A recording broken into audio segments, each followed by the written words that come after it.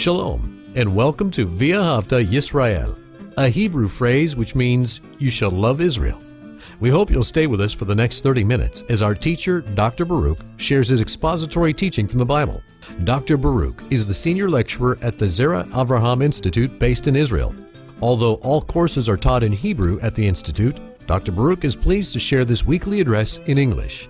To find out more about our work in Israel, please visit us on the web at loveisrael.org. That's one word, loveisrael.org. Now, here's Baruch with today's lesson. We know that the concept of salvation is of the utmost importance, but we need to make sure that we understand this word salvation in the proper way.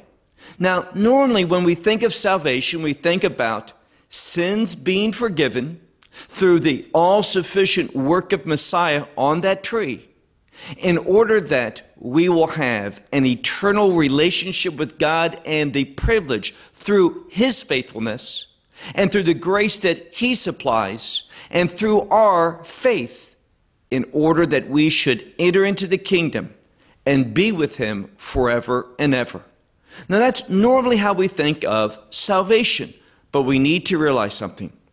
In the Scripture, that word salvation can have several different applications. For example, the word salvation can mean simply deliverance.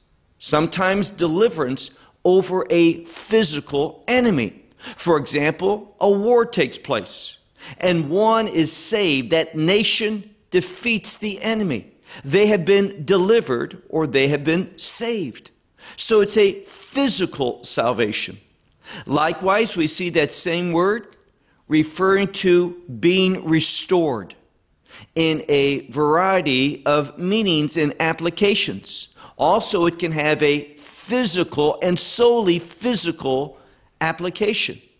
It can also mean to be healed physically from a disease, or spiritually, for example, from demonic possession. So salvation in the Bible has a very broad definition, many different applications.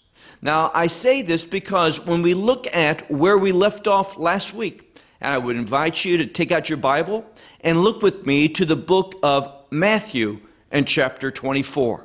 We concluded with verse 13, and there it says, the one who endures or perseveres until the end, and that's a very important concept, the end, this one will be saved. In this context, it is not speaking about our perseverance, our endurance being the cause for salvation, in the sense, the forgiveness of sins and the right by the grace of God through the sufficiency of the cross to enter into the kingdom of God. When Messiah says in verse 13 in this all-important chapter, chapter 24 of Matthew, when he says, the one who perseveres, or the one who endures until the end, this one will be saved, he means salvation in a very colloquial sense. This word salvation simply can mean victory. And what he's telling us here is this: not that our salvation, our forgiveness of sins, our relationship with God, that privilege to enter into the kingdom of God is dependent upon our perseverance, our endurance. If that was the case, then our salvation would be based upon ourselves, on our work, on our performance, and that would be heresy. We know that Scripture says that one is justified not by works, lest anyone should boast. But our justification, being right with God, experiencing that forgiveness of sin, is a gift from God through grace that we receive by faith. So here he's simply saying, he's announcing for the purpose of encouraging those who are alive. These disciples, meaning you and me perhaps, our children, the next generation, whenever this time should come, that we should realize that perseverance and endurance is warranted.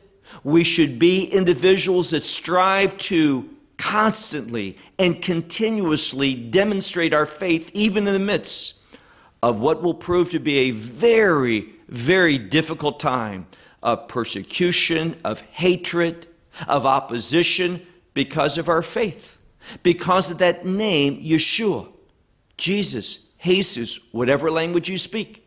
That name is hated, and those who submit to him will be hated. But here's what he's saying. It's a message of encouragement. The one who endures and arrives at the end, realize with that end comes victory, comes a salvation experience, a kingdom experience, meaning this: when that end that he's referring to arrives, we will know in the fullest sense deliverance, victory, and we will be with him in his kingdom, the kingdom of heaven. Now, let's move on to the next verse, because we find both in verse 13 and also in verse 14, this is the third time that that specific word, the end, appears. Now, remember, going back to verse 3 of this chapter, the disciples came to him when he was sitting on the Mount of Olives and says, "What is the sign of the end of the age?" Now, that was a different word, derived from the same root, but an entirely different construction. But 3 additional times we see him speaking about the end, and here he's speaking solely to disciples. And he wants us to know about a specific end. And I've already said, what he's speaking about is the end of the church age. And when does the church age come to an end? Very simply, with the rapture. What Paul calls in Titus chapter 2 and verse 13, the blessed hope. Literally, our blessed hope. Why? Our only for believers. Blessed because it is an outcome of God's work. It is what he does, and it's a completion of what he's already started. And hope because it's rooted in the promises of Scripture. Biblical hope is always rooted in the Word of God, what God has specifically promised us in the text, in the Bible. So our blessed hope is when believers, all believers, are going to be transformed. We are going to receive a new body, a kingdom body, one that is perfectly designed for kingdom life, eternal life. And also we know that in this new state of being, we will be perfect. We will not have the capacity to sin, praise God. We will carry out faithfully his will. And there's nothing better than being obedient to our God. Now, we know something else. That is going to happen at the end of the church age. We know that Messiah is going to descend. There will be that archangel Michael. He is going to blow the trumpet of God, that shofar, which speaks about God's provision. And it says, the dead, and it's only referring to their bodies. See, when a believer dies today, their body decays in the ground, wherever they should be, makes no difference. Their body decomposes, but their soul, the very essence of that person, having been redeemed by the blood of Messiah, that soul in an instant, to be absent from this body, the Scripture says, means to be at home with Messiah, to be in the presence of the living God. But at that time, those believers who have died previously, doesn't matter when, what age, what means, what happened to their bodies, makes no difference. If they were a believer, they're in heaven with Messiah, in heaven with the living God. But at the time of the rapture, there is going to be a change of those ashes, those dust, whatever is there. They're going to receive a new body. And in the air, Messiah is going to return. We are going to be caught up, very important term. It is that word arpazo. We are going to be caught up together with him in the air to meet him in the air. And then we're going to be taken to heaven for a period of time. Those who are still alive, who haven't experienced physical death, their bodies, they're still in their bodies, but their bodies are going to be transformed, changed, the scripture says, in a twinkling of an eye. Their body is going to be transformed into, as I said, a kingdom body. And they as well, with those who have died, the remnants of their body is going to be changed. All of our bodies going to be changed. And together we're all believers will meet him in the air, and we will be taken to heaven before when? Here's the key. Let me give you a scripture. 1 Thessalonians chapter 5 and verse 9. Very important that you see that scripture. 1 Thessalonians chapter 5 and verse 9. What does it say there? A wonderful promise from God. Paul is speaking and he says, you have not been appointed for wrath. A believer in the gospel message never, ever, ever, did you hear that? Never, ever, ever will experience the wrath of God. What have we been appointed to for? The scripture says in that same verse, we have not been appointed for wrath, but appointed to obtain salvation. And here, salvation, he's already talking to believers. Having been saved, it's that same use of the term salvation for victory, for a total deliverance, for a fulfillment of the promises of God, to take hold of that. You see, salvation can be used for the means of salvation, that payment. What Messiah did when he died upon that cross. He was working, doing the work of salvation. But there's also the implications, the outcome of that work.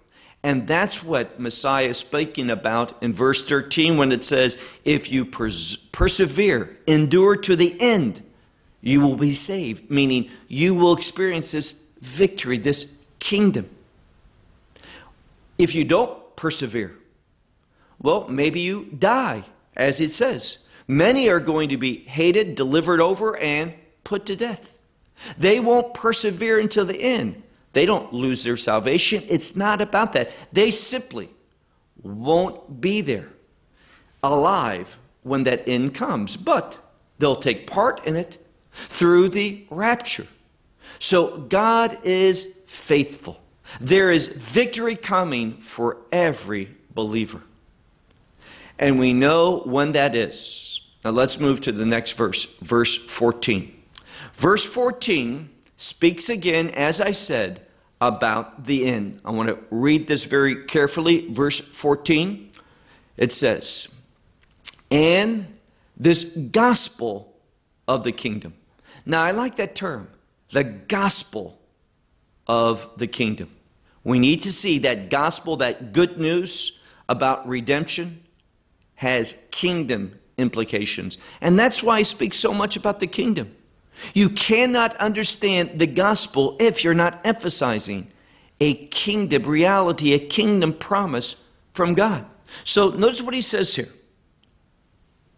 And this gospel of the kingdom will be proclaimed in all the world for a testimony to all the nations.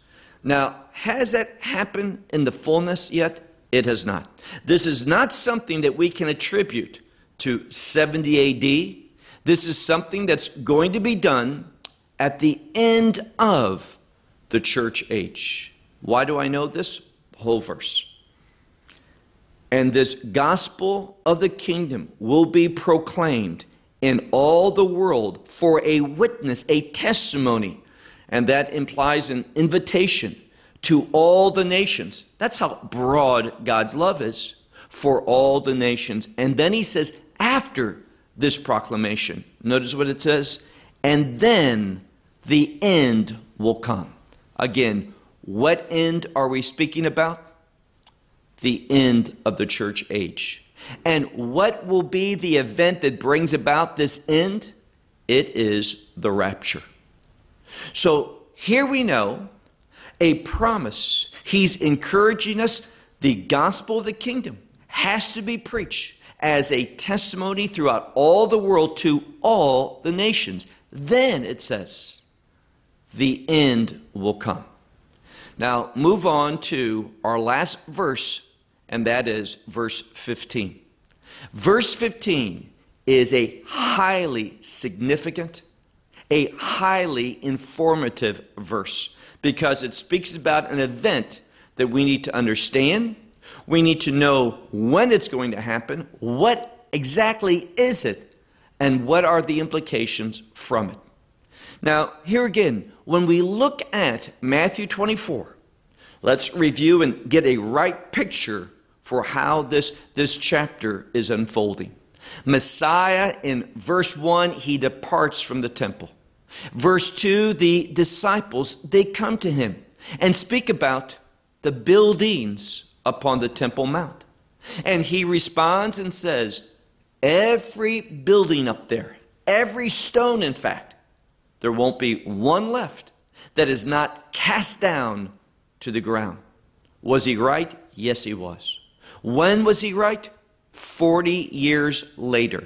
In 70 AD, with the destruction by the Romans under the leadership of Titus, when they destroyed the temple, the city of Jerusalem, and the Jewish people went into exile.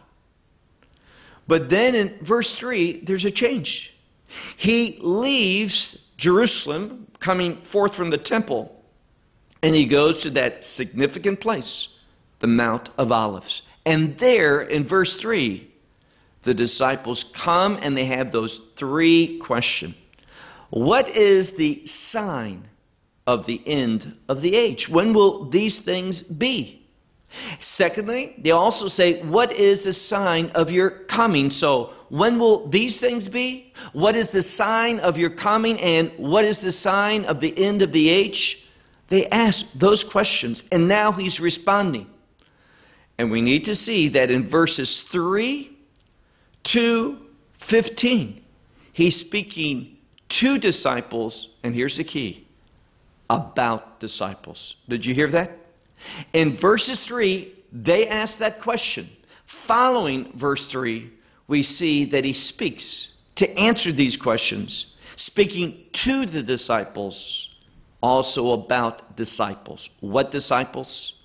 What that generation, that last generation, those that will comprise and be present at the end of the church age, what they are going to experience. These wars, rumors of wars, ethnic groups rising up against ethnic groups, kingdom against kingdom, famines, earthquakes, pestilence in the plural.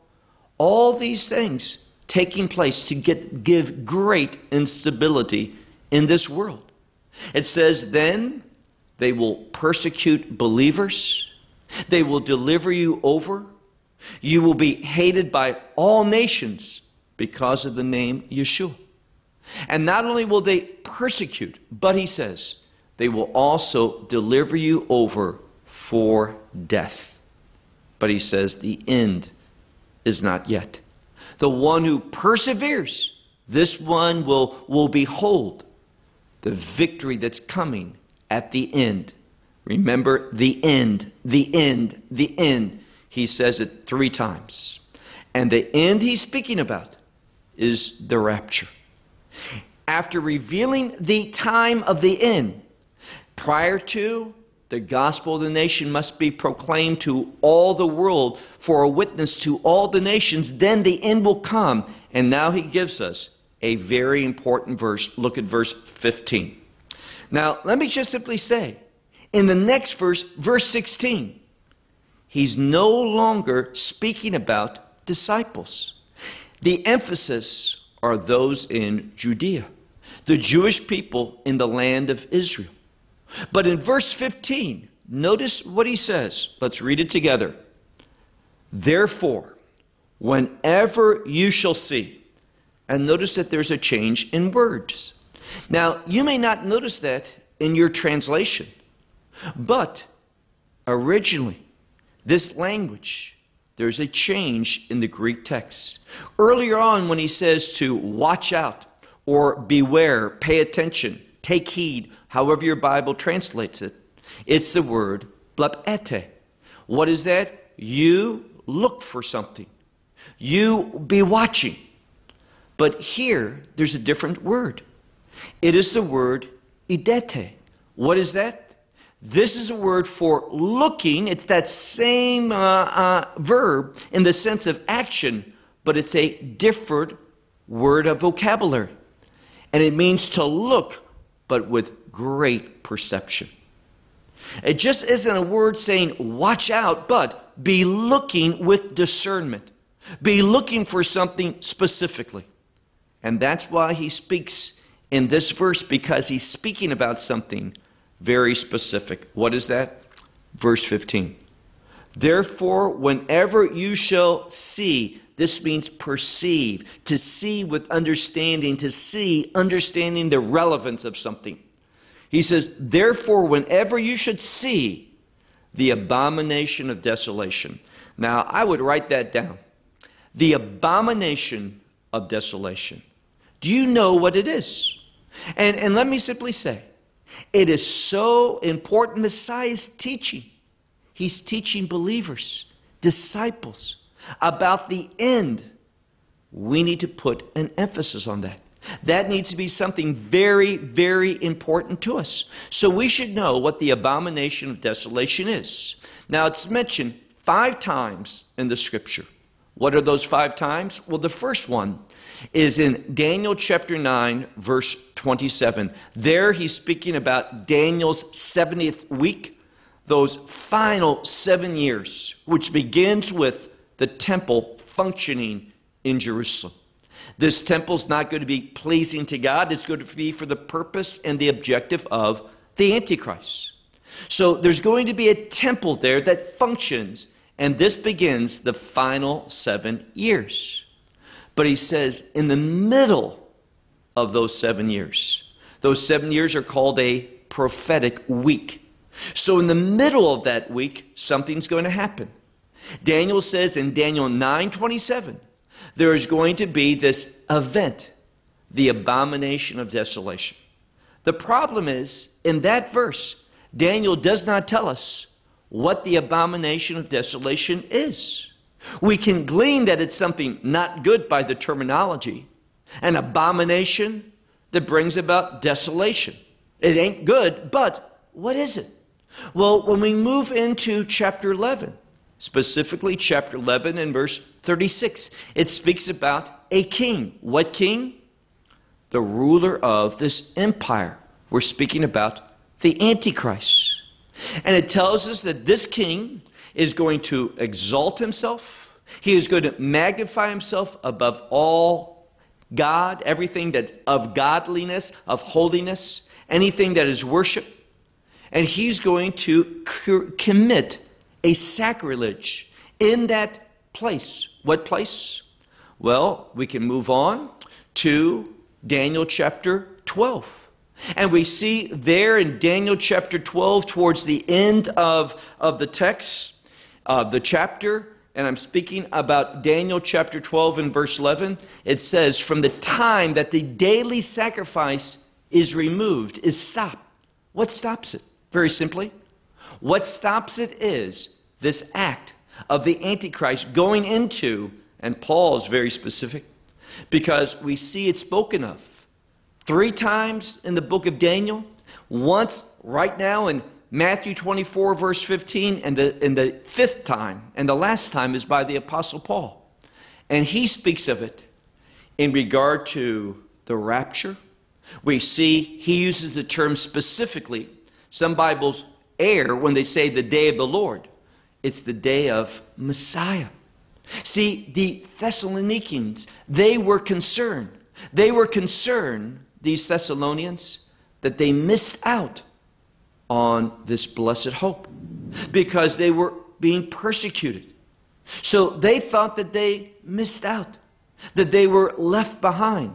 And Paul reassures them. They have great concern. He says, don't be troubled, because this day won't happen until first there's a falling away, a moving away from the truth of God. He calls it an apostasy, standing aside, moving away from that which is good. We talked about that word in a previous study. So there's going to be an apostasy, and that apostasy is going to create the environment for the man of sin, the man of lawlessness, to be revealed. Who is that? The Antichrist. And how does he reveal himself? Well, Paul tells us in 2 Thessalonians chapter 2. And Paul is quoting what's mentioned in Daniel chapter 11 and verse 36, where it says that this king who does what he pleases, he is going to stop everything happening in the temple. He is going to outlaw all types of worship except the worship of himself. And he's going to go into the sanctuary. Now, if your Bible says in 2 Thessalonians chapter 2 that this is going to take place in the temple, it's not specific enough. It is not the general word for temple, heron, but it's the more specific word, neos, in this form, neon, which is speaking about the sanctuary. It's a reference to the Holy of Holies. So the Antichrist, here's the abomination. What is it? He is going to exalt himself, magnify himself, Paul says, above all that is worship, above God himself, proclaiming that he is God, and he's going to go into the Holy of Holies, where the presence of God dwelt upon that mercy seat, on the Ark of the Covenant between the cherubim. He's going to go there, taking his seat, and he's going to proclaim that he is God. And he's going to demand that all people worship him. And therefore, he says here, let's read the whole verse. Therefore, whenever you see the abomination of desolation, that which was spoken by Daniel the prophet standing in the holy place, he says, then the one who reads, and it means the one who's studying, let him know. Let him understand. And that's what we want to be. People with a godly understanding. People who know the truth. Who study to show ourselves approved. Well, we'll continue with the same theme next week when we press on in Matthew chapter 24. Well, we hope you will benefit from today's message and share it with others. Please plan to join us each week at this time and on this channel for our broadcast of loveisrael.org. Again, to find out more about us, please visit our website, loveisrael.org. There you will find articles and numerous other lectures by Baruch. These teachings are in video form. You may download them or watch them in streaming video. Until next week, may the Lord bless you in our Messiah Yeshua, that is Jesus, as you walk with him. Shalom from Israel.